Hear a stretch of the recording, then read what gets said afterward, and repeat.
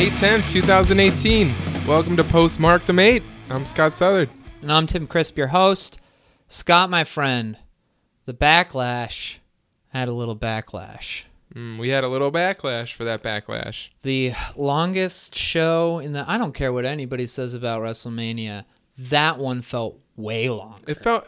And I think a lot of the issue was that two-thirds of the way through that show, we looked down at our watches and realized there was still like 4 matches left, even though it's already 9 o'clock. Yeah. They did that long segment with the New Day and with Elias, and I was like, this is going to be a really long show because this is a crazy amount of time to give this segment. And I think... So I was nervous. I'm still very skeptical of these merged branded pay-per-views. I think we'll see. But overall, I think it's probably a cool idea. One of the things that was a real treat about having a pay-per-view every 2 or 3 weeks was the fact that they didn't have to go any length of time. A lot of them were 2.5 hours long, and it was fucking perfect. That was really nice. A good, solid, 2.5 hour things. It's like the stakes. It was an agreed upon endeavor, I think, right? You got a SmackDown pay-per-view 2 weeks after a Raw pay-per-view. They know. Everybody knows. They get it. We all know. And this one, I just wish that they would have considered my schedule a little bit more. The moment it was 9 o'clock, I was like, I'm thinking about leaving, and I'm going to continue to think about leaving. And then I stayed, and they didn't really respect my decision. It was pretty uncool of them. You would have been unhappy either way. If you would have left, you would have been unhappy with yourself for leaving. Yeah, I think there's no way around it. So, yeah, they respect my circumstances a little bit more. I got to work the next morning. I'm early. Upset. Yeah. Early in the morning. I am upset that I am out after 9 o'clock. We're going to start having these pay-per-views over here because I like saying goodbye and going to bed. It's nice. But anyway, so what we got, I mean, I feel like an encapsulation of the night came with the main event where Samoa Joe coming in hot, just saying how he's gonna destroy Roman Reigns because Roman Reigns can't get the job done, and he comes out and he slams him through a table before the match even starts. He puts him in that sleeper hold, and then Roman's eyes go to the back of his head, which is what happens when you die. And then Roman gets up and spears him and wins. Yep. I mean, and look, we've talked about my opinions on Roman Reigns and how I think that there's still hope that they can do something with them. They just have to, just listen to the crowd a little bit, not be so tone deaf, not continue to do the same thing where he just beats the hot guy at the moment and overcomes, because that's all he does is overcome. And then we get just Samoa Joe, and it's like, all right, cool. Well, Roman, he's on the outs right now. He's been losing, and this is perfect. This is a perfect chance for a returning Samoa Joe to just come in and do something awesome, and he doesn't. He doesn't at all. It was just this very straightforward return to back to square one, and I think this more than anything else is. Maybe I've said this a million times. This is a conversation we're just going to continue having forever. All wrestling is going to be talking about the Roman Reigns problem for the entire existence of Roman Reigns in perpetuity. This is not going to end. We've been having this conversation for 3 years already. Right. And it's not progressed in any way. I don't know. I think that's just the most... just strange. This is the strangest thing about all of it, is the fact that they just keep doing the same exact thing. The thing about the Einstein quote where the definition of insanity is doing the same thing over and over again and think you're going to get different results. But I don't. So right, that's the whole thing. We all know that quote. I think we are all looking at it as if WWE is expecting different results and getting the same ones. I think we need to look a little bit more inward here. We're still watching Roman Reigns on WWE TV each week, and we're expecting something to fucking change. Right. Yeah, and I think that's like maybe the hard slap in the face that I felt watching the other night was just like, why would I expect Samoa Joe, who is not on the same show as Roman Reigns, who does nothing but gain from beating Roman and going over to his show, which is not the same show as Roman's, and saying for the entire summer, look, I beat Roman Reigns just like I beat everybody else. And Roman Reigns, who is dealing with the adversity of losing at WrestleMania and then getting screwed in the steel cage match at the Greatest Royal Rumble, now he's losing to Samoa Joe. What's going on with Roman Reigns right now? This could have become a very dynamic and interesting situation. You remember when John Cena, when they were building John Cena to fight The Rock for the second time, and he lost for a full year? That guy lost for a year. And now we all love him. The whole crowd loves John Cena. All love him so much. And it's like I just don't. It's hard, I think, because you look at it and you see something that's not working. You see an audience that has reached just next level non-enjoyment, and there's plenty to unpack with the fact that we're watching. People sold out the Brendan Byrne, Continental Airlines, Prudential Center, Meadowlands, New Jersey, East Rutherford. But we keep coming back, and the fact that the story is so bad, it doesn't change the fact that they're still selling it to us. But it's just like, you guys are making this really, really difficult for literally everybody involved. And it seems to be, I think when we're watching, we see all these signs of hopes. Even like, people that love hating wrestling are just going to hate wrestling. But I think a lot of us that consider ourselves more optimists are watching. We see these glimmers of hope in the way that Roman Reigns is being booked and the stories that are being built around him and the way that the momentum that he's carrying in different directions. And we see these little tiny bits of progress, and then a match like this happens and it just is the reset button hit. And we're like, oh, we're back in the same spot we were after Royal Rumble 2015. Joe is talking about Roman in a way that nobody's talked about Roman before. Totally. And he is making himself out to be such a direct threat.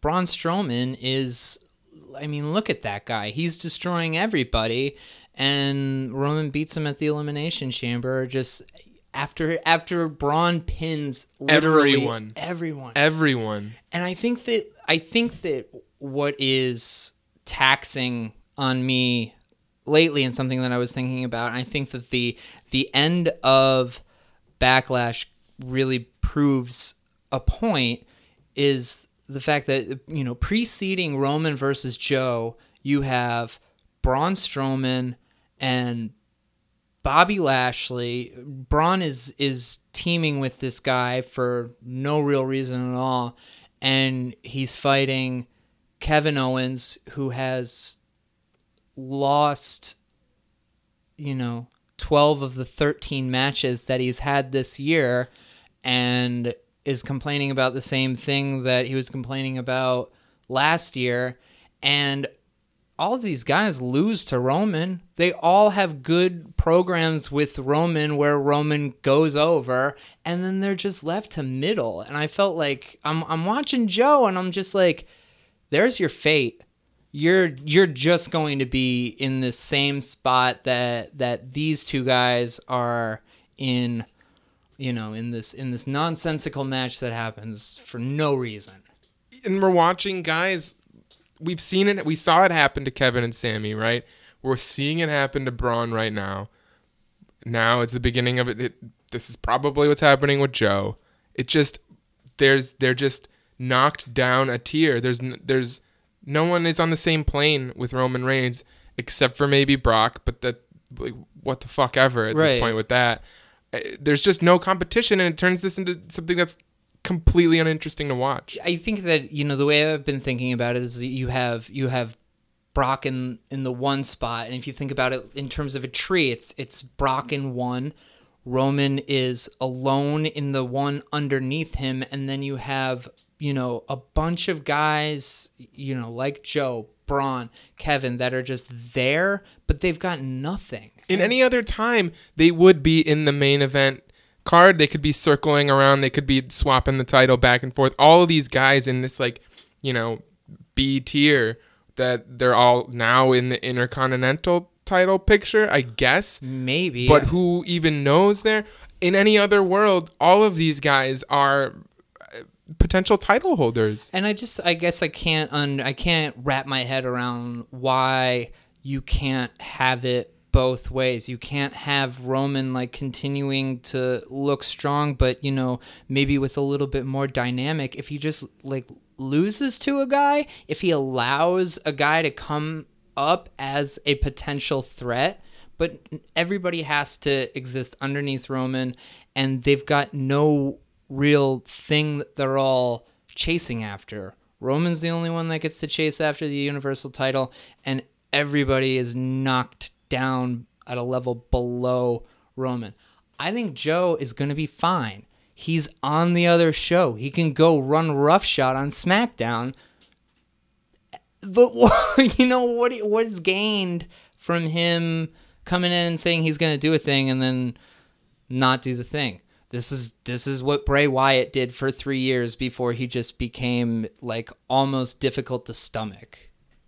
That's absolutely true. And like you said, Joe is gonna be fine because he's on that other show, but that's the only reason he's gonna be fine here. Yeah. If he was on Raw, he'd be lumped in that same category. He's on SmackDown, so he gained nothing. This is just a blip of one of those things we're gonna look back on and be like, remember that match? That was fine. Yeah. It's a fine match. I felt like, I don't know. It could have been so memorable. Right.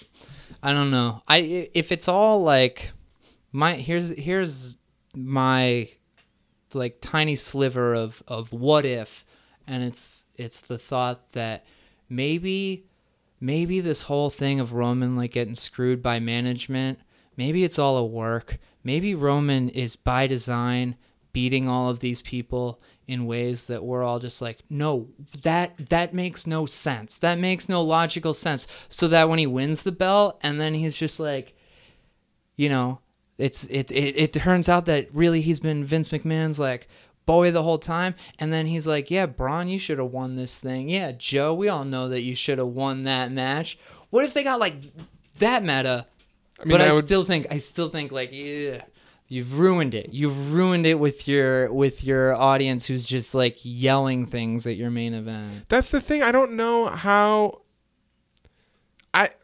I feel like this is something people have been saying forever, but I don't know how they can possibly recover at this point. I don't know what you could possibly do with Roman Reigns to get him to a level that it seems like they want him to be at, where he's either universally beloved or hated by the crowd in like the same way The Rock or Stone Cold or whoever was. Yeah. He's never going to be John Cena. He's never going to be on that level. I mean, he's being booked on that level, but he's never going to be adored or thought of on that level at all. Well, I just like, why does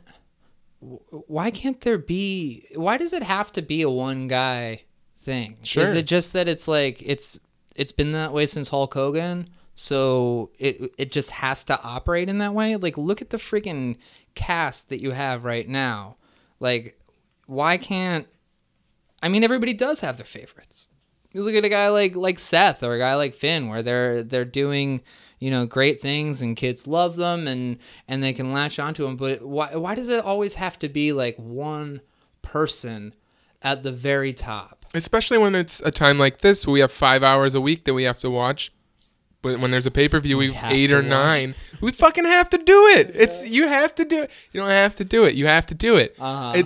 There's no way that a one person being on that doesn't fill enough TV time. Yeah. There's not enough there. the ensemble cast is necessary at this point. It wasn't necessary when you watched it once a month or when they came to your town and you saw them. That's fine if Stone Cold or Jerry Lawler or Hulk Hogan, whoever. But now at this point, you're watching a shit ton of wrestling, and you can't just have this one person be the only person that has any merit. Yeah. Yeah, things are changing. And I'm tired.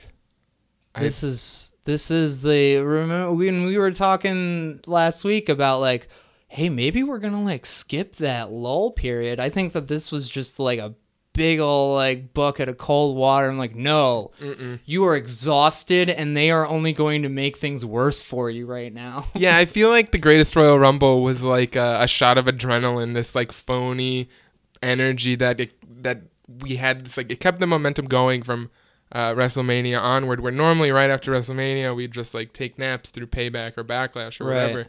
But the Greatest Royal Rumble seemed like a wacky carnival act, and it got us through. It was fun. Those few weeks leading up to it were continuously fun, and now it's just I'm collapsing much harder than I normally would. Yeah. Like there's a lot of good things that are happening, and there were a lot of good things that happened at Backlash. I think that Seth and The Miz just did tremendous work together, and they both gained so much. And Miz is now approaching this level where, you know, we've all come around to the guy, but he's putting in ring work now that is like starting to really, really turn things into a whole new stratosphere for him. We came around when he started cutting amazing promos week after week, right? Yeah. When we decided, oh, he's not just this real world guy. He can like work decently in the ring, and he's also just shit talking like no one else can shit talk. But yeah, you're right. Like now, that match was good. That was a well wrestled match. Yeah.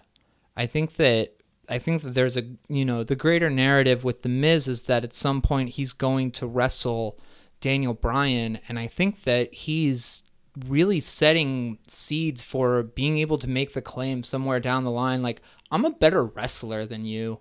What have you seen what I've been doing for the last 2 years? I'm a better wrestler than you at this point. Especially when he's stealing his moves. Oh, and I mean, this is brilliant. Seeds are being planted. And I don't know if this is WWE's doing or if this is The Miz is doing, or if they're thinking about this at all. I feel like everybody's just on the same page with it, and I feel like The Miz is able to just be captivating in a way where I believe him when he talks. And that's the ultimate thing that you have to sell me on, is that when you say this thing, you believe it. And everything that he does in the ring, everything that he says on the microphone, I'm just like, yeah, that's coming from inside of you. Well, that's what makes a good villain in movies and action films.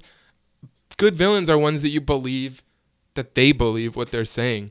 That maybe they're misguided or they have questionable morals, but if they're believing what they're saying and what they're putting their energy behind, that makes the villain great. I mean, it's a quote that I'm stealing from you. Is that the villain's monologue up until the last sentence is like where it's at. Then they have to drop that one thing that's like, no, you're doing this for the wrong reasons, though. Right, exactly. Yeah, like they always drop the line like, that's why we have to kill. That's why we have to kill all of these people on this airplane. Right, we're doing this for Mother Russia. And it's like, no, that's not it. You just said all this good shit. It all made so much sense. You're right. Everyone is corrupt, and it would be better if we did it for the people.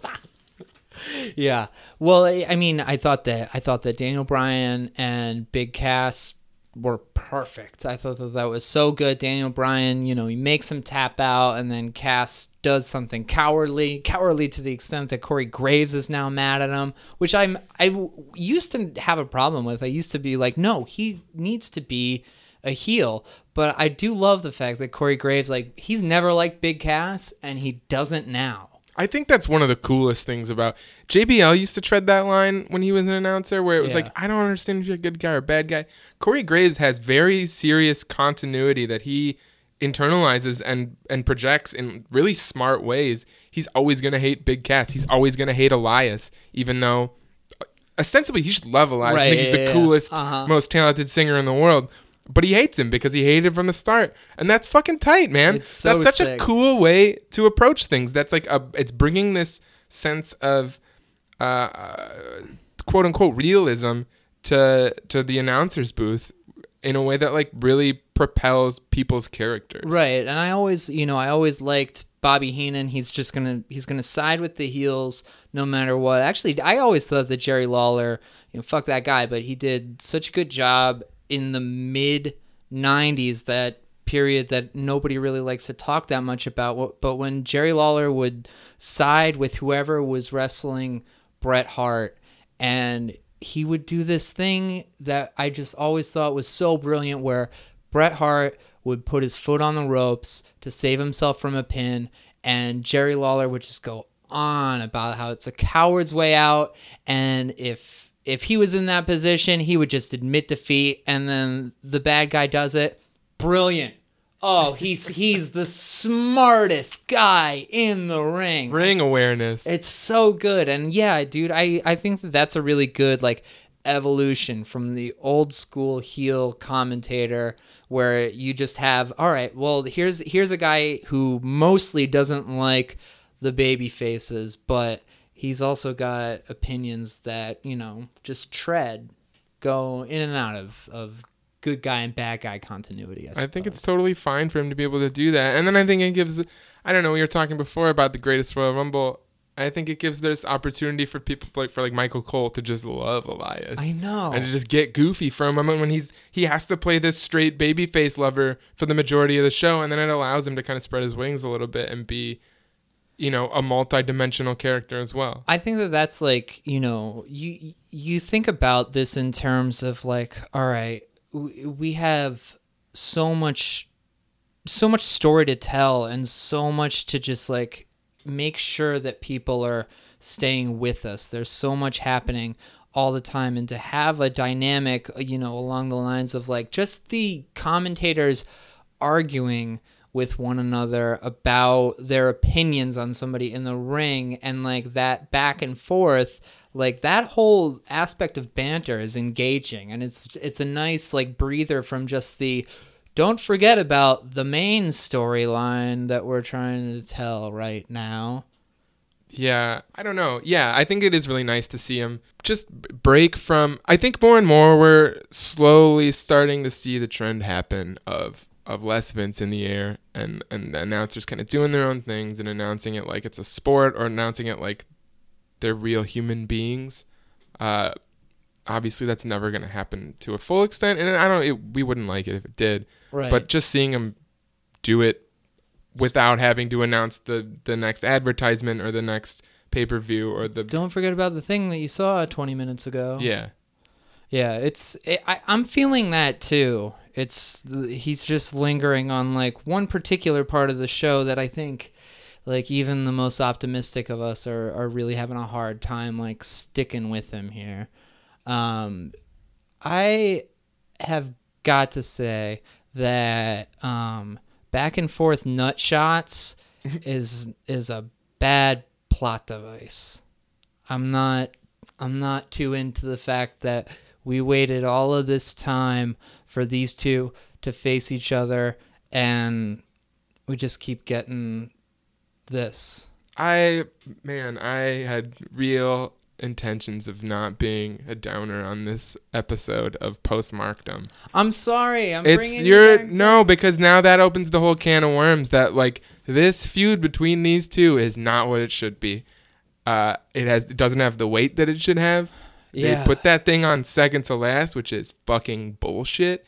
That's the WWF Championship, man. Yeah. That is the most important belt in all of wrestling. And Roman Reigns and Samoa Joe fought a non-title match as the main event of that pay-per-view. Roman has been dealing with a lot of adversity. Oh my God. A whole 2 months worth. Yeah, I get it. And I feel like, there's certain aspects of people, kind of always like, the champion should come out last, and like fucking no, deal with it. That's like never been a thing in WWE. Totally. But yeah, dude. In this case, there's no excuse.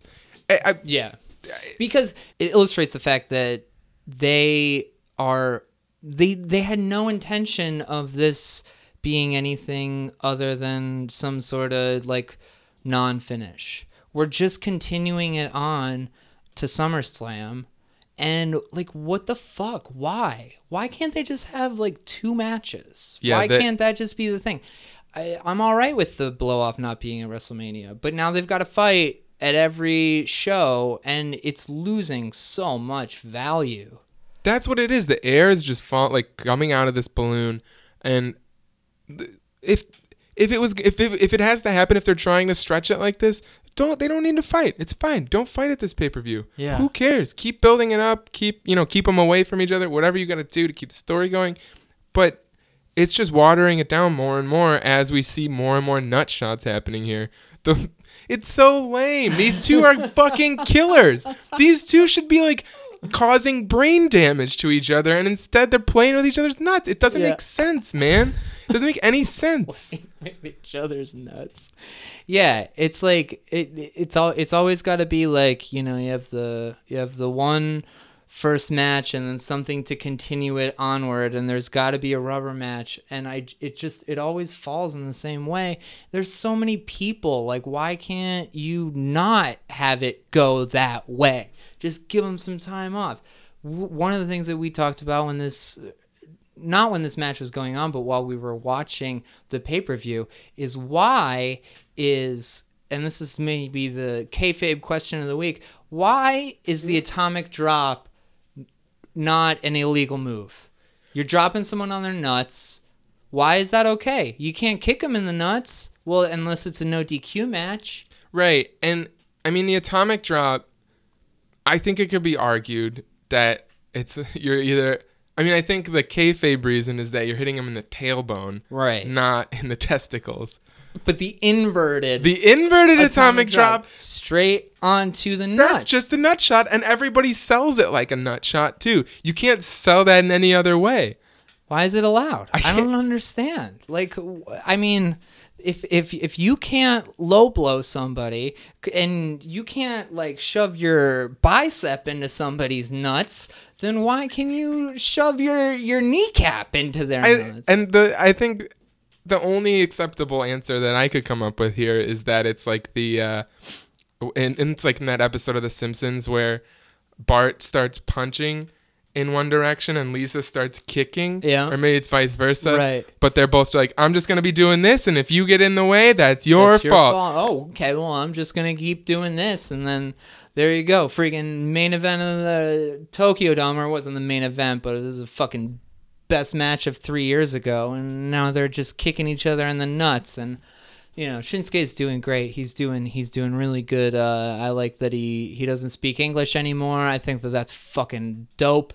And AJ's just like a steady ship. He's great at what he's doing. He doesn't need to do anything super dynamic or anything. He doesn't need to throw any other magic. He's the best wrestler in the company, and that's it. That's all he needs to be doing. Yeah. I didn't want to be negative either, but I'm fucking tired.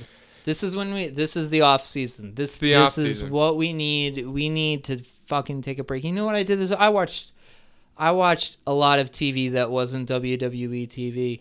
I've been watching a lot of Jersey Shore. You know what they do? You know what they do so great on that show? If somebody's not doing something, they're barely on the show. And you don't notice because they've got something good happening with Paulie and Angelina.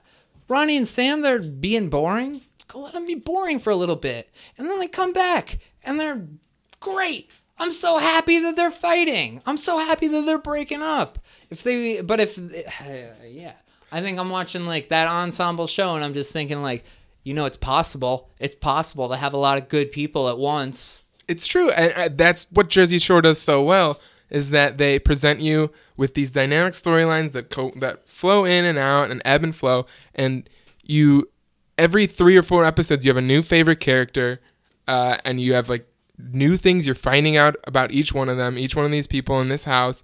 And, you know, episode 3 of a season, you hate Snooki. And then episode 8, you love Snooki. You're back on. You're back on. And you're like following all of these people throughout their interrelational struggles and the wild shit that they do. I don't understand how... I feel like that show was presented to people in a way on the outside as a show about Mike the Situation. And if Mike was the only main character of that show would fucking suck.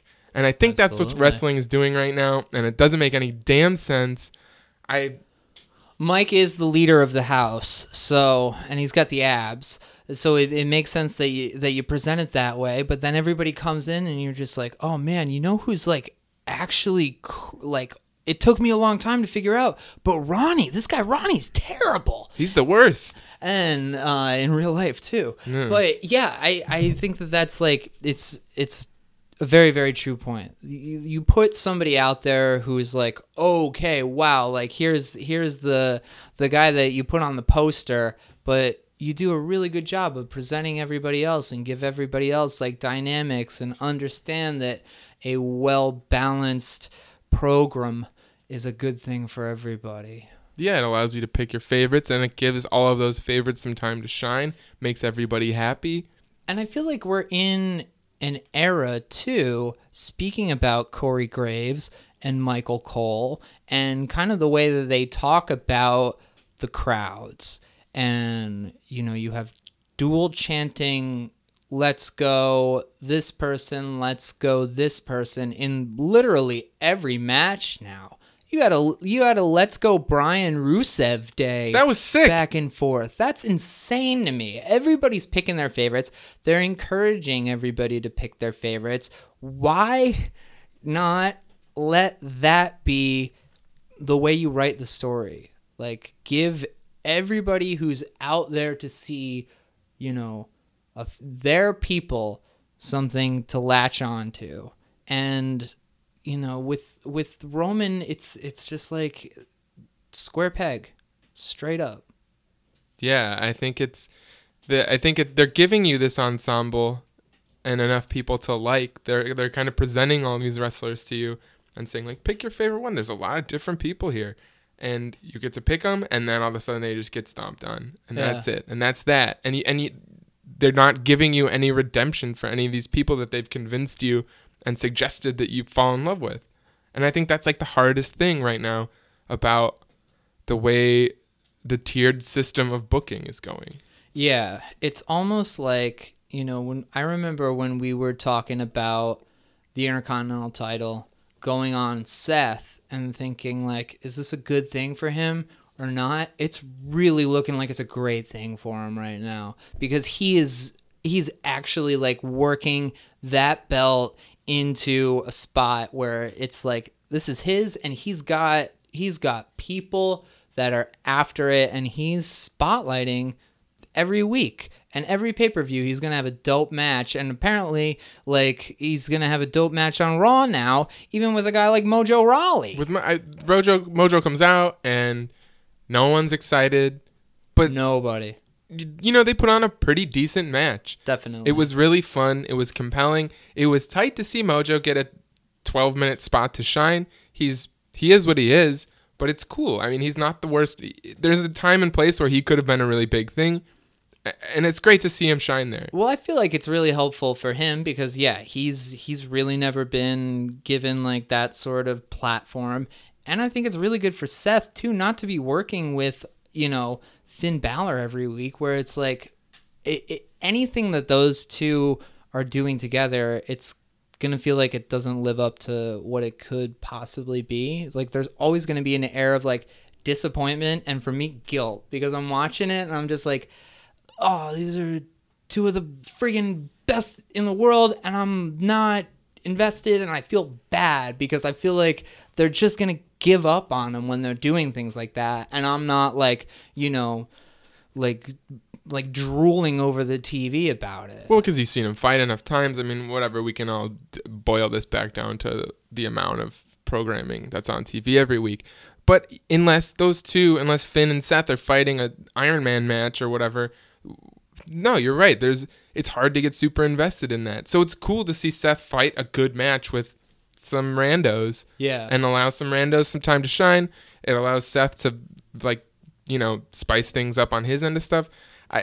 I think it's great for everybody. The Open Challenge was the coolest thing in John Cena's career in the last 5 years. The best. This is even better for Seth because we didn't hate Seth going in. We're very excited about him. I know. I love him so much. He's the best. Yeah. I think that, and things are looking, I think things are looking pretty solid. SmackDown as well. I think I'm pro Jeff Hardy. I'm very pro Jeff Hardy right now. I would like to see him do something similar with the US belt on the SmackDown side. The SmackDown women's division is so on point right now. It's exciting. It's weird and it's doing stuff that the women's division hasn't done. Yeah. There's so much room for stuff to be happening here. I feel like they're doing a really good job of bolstering the women's division, the Iconics. They're incredible. Oh my God. They're so fucking good at their jobs. They come out with such confidence and such swagger, just shitting on whoever they're shitting on. It's wild to just watch them talk. Yeah. I'm so impressed. I love it. And I think that Carmella, I think that my expectations for Carmella just kind of seem to continue to build. I think that I had the bar set not low, but not super high. But I mean, I think that 6 months with that belt, she could do something great with it. I'm I don't know. I guess I'm starting to just get more and more impressed with her and more just shedding, the idea that she is, more than the accompaniment to Enzo and Cass like she was in NXT. Yeah, I mean, I think it's hard to shed that valet, preconceived notion that we had from the past. And, I think when she did start to become a full-time in-ring performer, things were iffy. But, she's been doing this for 2 years. She's been in the WWE on the main show for 2 years. She's killing it. Yeah. Yeah, I think she's great. It's interesting what they're doing with tag teams right now. I don't know if they're just deciding that we have way too many people around, so it's best that we just manufacture a bunch of different tag teams all at once.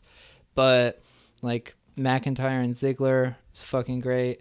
It's and Braun and Bobby Lashley. What about that Bobby Lashley dude interview? What? What is that even? What is it? I don't even know what was happening there, man. Oh, no. He's just talking about that broom over and over. I don't care, Bobby. Shut up. You're tied to a tree. I don't... What is that? What do you want from me here? We all have families, dude.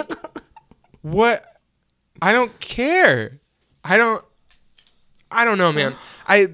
Bobby Lashley is someone that could be doing some really cool, impactful shit, and they're just letting him just dissolve into this puddle of muscles, and I don't know.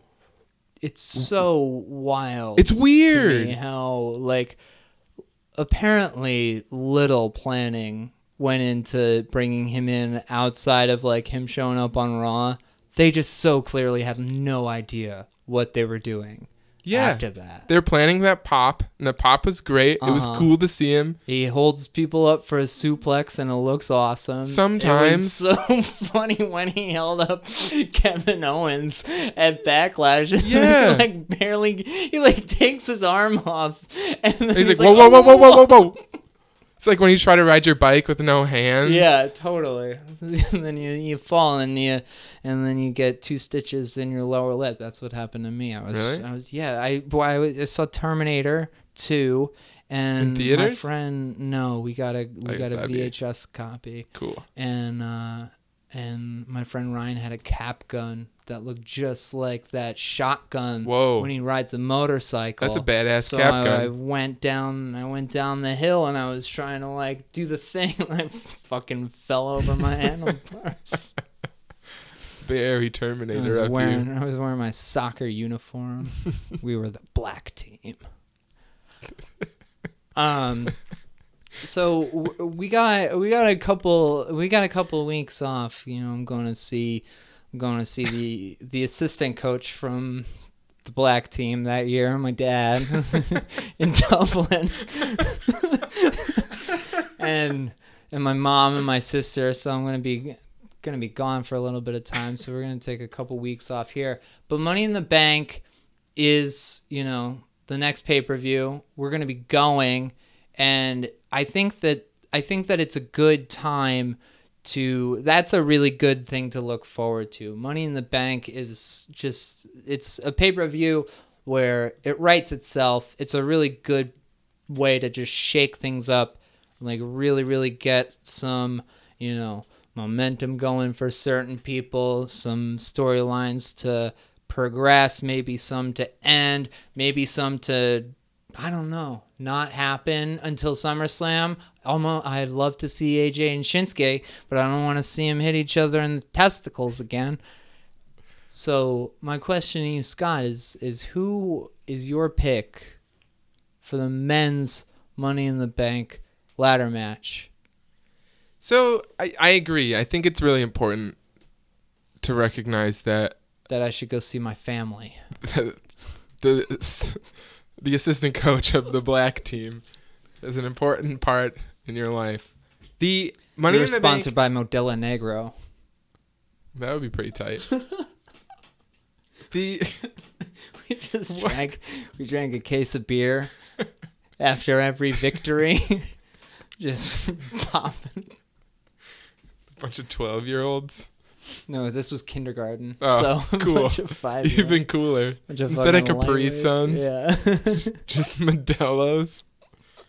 I think the Money in the Bank, I think it's a good point. The Money in the Bank is a good, I think we all feel like we need this time off.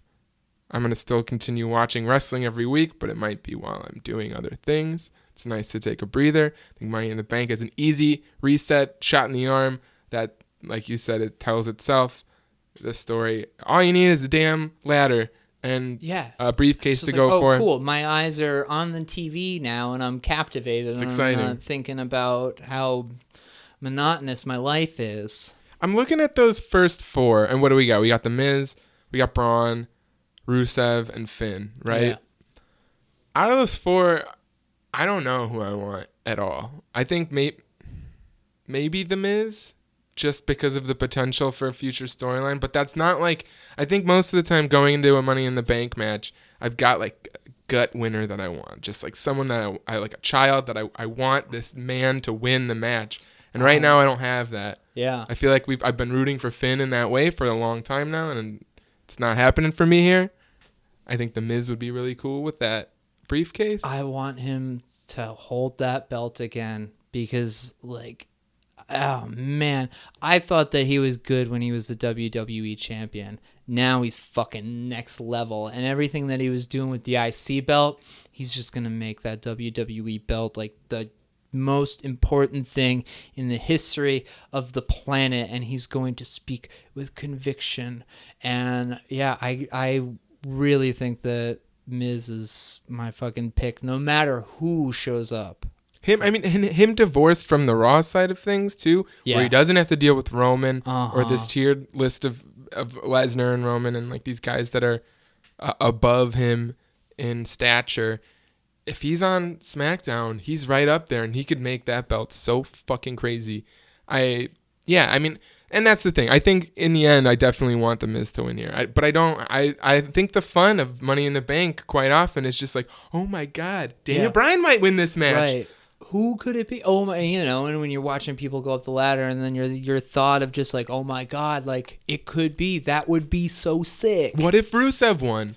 And I'm not excited about Rusev winning right now. The prospect of that is not tickling my fancy. But if in that match he's gonna climb that ladder, and I'm gonna want him to grab that briefcase. Right. Totally. I thought we didn't even mention the fact that he beat Daniel Bryan on SmackDown. That's huge. I thought that was so good for him, and it's very, very helpful, I think, because he's another one of those guys that I think is in the Kevin Owens and Braun conversation where it's like, you got this guy and he's just not doing anything.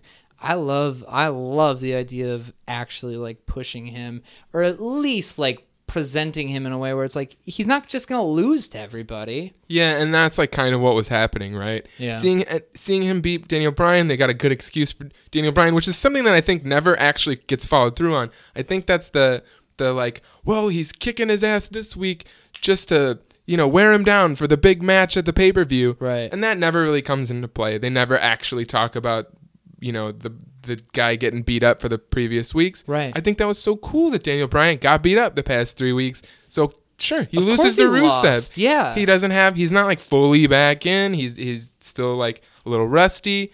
He's getting his ass beat. He's hurt.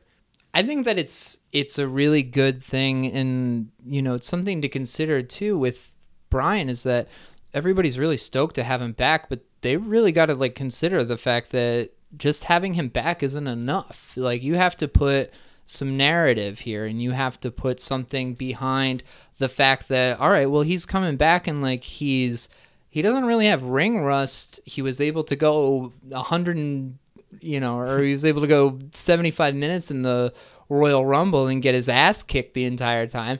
But the idea that he's not just coming back and like immediately beating everybody, I think adds a lot of dynamic to his actual wrestling storyline. Yeah, I mean, that man is built on the fact that he loses. Right. Daniel Bryan is never going to be this like consistent winner.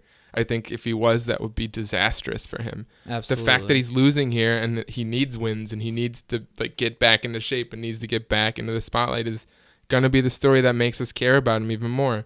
I think that's like super important here. He's always best, I think, when he's presented in real sports terms, and it just makes so much logical sense for somebody to, you know, come back and to not really have it. It's like when you have like a championship team that struggles in the following year in the beginning of the season, like, you know, what's going on? It's the same guys, but they don't have it together. Like, these guys aren't getting along. That's a real thing that happens fucking all the time. And it's like, you can cherry pick storylines out of that. You can build so much narrative around the fact that, all right, they're there, but they're not there.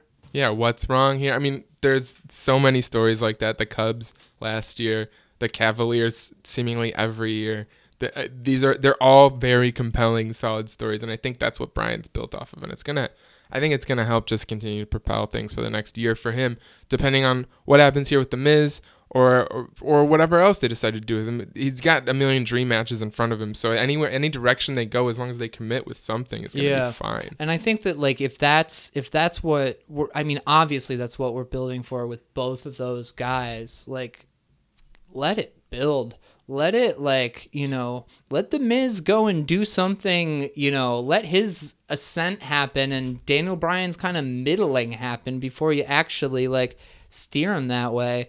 And, I mean, the idea that Miz is holding the title and saying, I'm better than you is, man, I'm getting all, I love it. I love the idea of it. It's going to be great if and when it happens. No matter what, I think the trajectory is there, no matter how the Money in the Bank ladder match goes. I think the trajectory of The Miz and Daniel Bryan both moving slowly but surely up and towards each other is where it's at. Yeah, I think that this is like probably the most captivating rivalry in WWE over the past, you know, several years, really. 100%. And, I mean, we talked a couple weeks ago about Gargano and Ciampa being like the only blood feud in wrestling in WWE right now, and I think this is the closest thing that we have on the main roster to that. Well, and it really plays into, you know, the idea of like meta watching too, where this is really the one where this is the one that I want the DVD made about. This is the one where I want the sit down with, you know, Daniel Bryan on one side just being like, yeah, you took it a little far there, and the Miz is like, well, I think I did a hell of a job, though. Yeah, I want to hear the interviews in 5-10 years. Oh, man. On some podcasts. Yo, speaking of somebody who is doing a hell of a job, though, in terms of, like, meta story building, is fucking Ciampa right now. You hear he blocked fucking WWE on Twitter for wishing him a happy birthday? That's so good. Like, man, that guy, he's like Al Pacino method acting, like, right now. He's just so over the top, so He's invested in just being so despicable. He's so shitty. I love it. Hey, well, it's always a pleasure to sit down and talk with you about this. I'm gonna miss this for a couple weeks, even though I think we're both in need of not having to watch maybe an episode of something next week. It'll be nice. I can't wait. But if you're enjoying the conversation, tell a friend about it and subscribe to it on Apple Podcasts. Leave a review. Leave a nice review. I got bad reviews on my podcasts. I heard that bad review that you got. Oh, it's like yeah, I love the idea of, like, really upsetting someone to such an extent that they got to leave a negative review on the podcast because they don't like my opinions about something. But man, that's like, why you gotta do that? It's an uncool move. Oh man, they're just wolves out there. They're really just gunning for you. I don't understand. I don't like whatever. Fucking podcast reviews. I know. Well, I'm like, I think I go into that show sort of wanting to play heel a little bit. Like, I'm just like, man, no, that shit sucks. And then afterwards, I'm just like, oh man, someone's gonna be mad about People that. don't like that I was so mean. It was like watching the Andre documentary, and they were just talking about how much he didn't like being a bad guy. That was the saddest shit really ever. Sad. He just wanted people to love him because that was his favorite part of all of it. I just need to. You're real Andre the Giant. I am. Tim. My heart is too big for my body, and now I'm gonna go get on a plane, and I got 2 seats too because I can't fit in the one. But we'll be back in a few weeks. Take care of yourselves. Don't watch things if you don't feel like watching them. But we'll be back to talk, and we'll see you then. Thanks, buddies.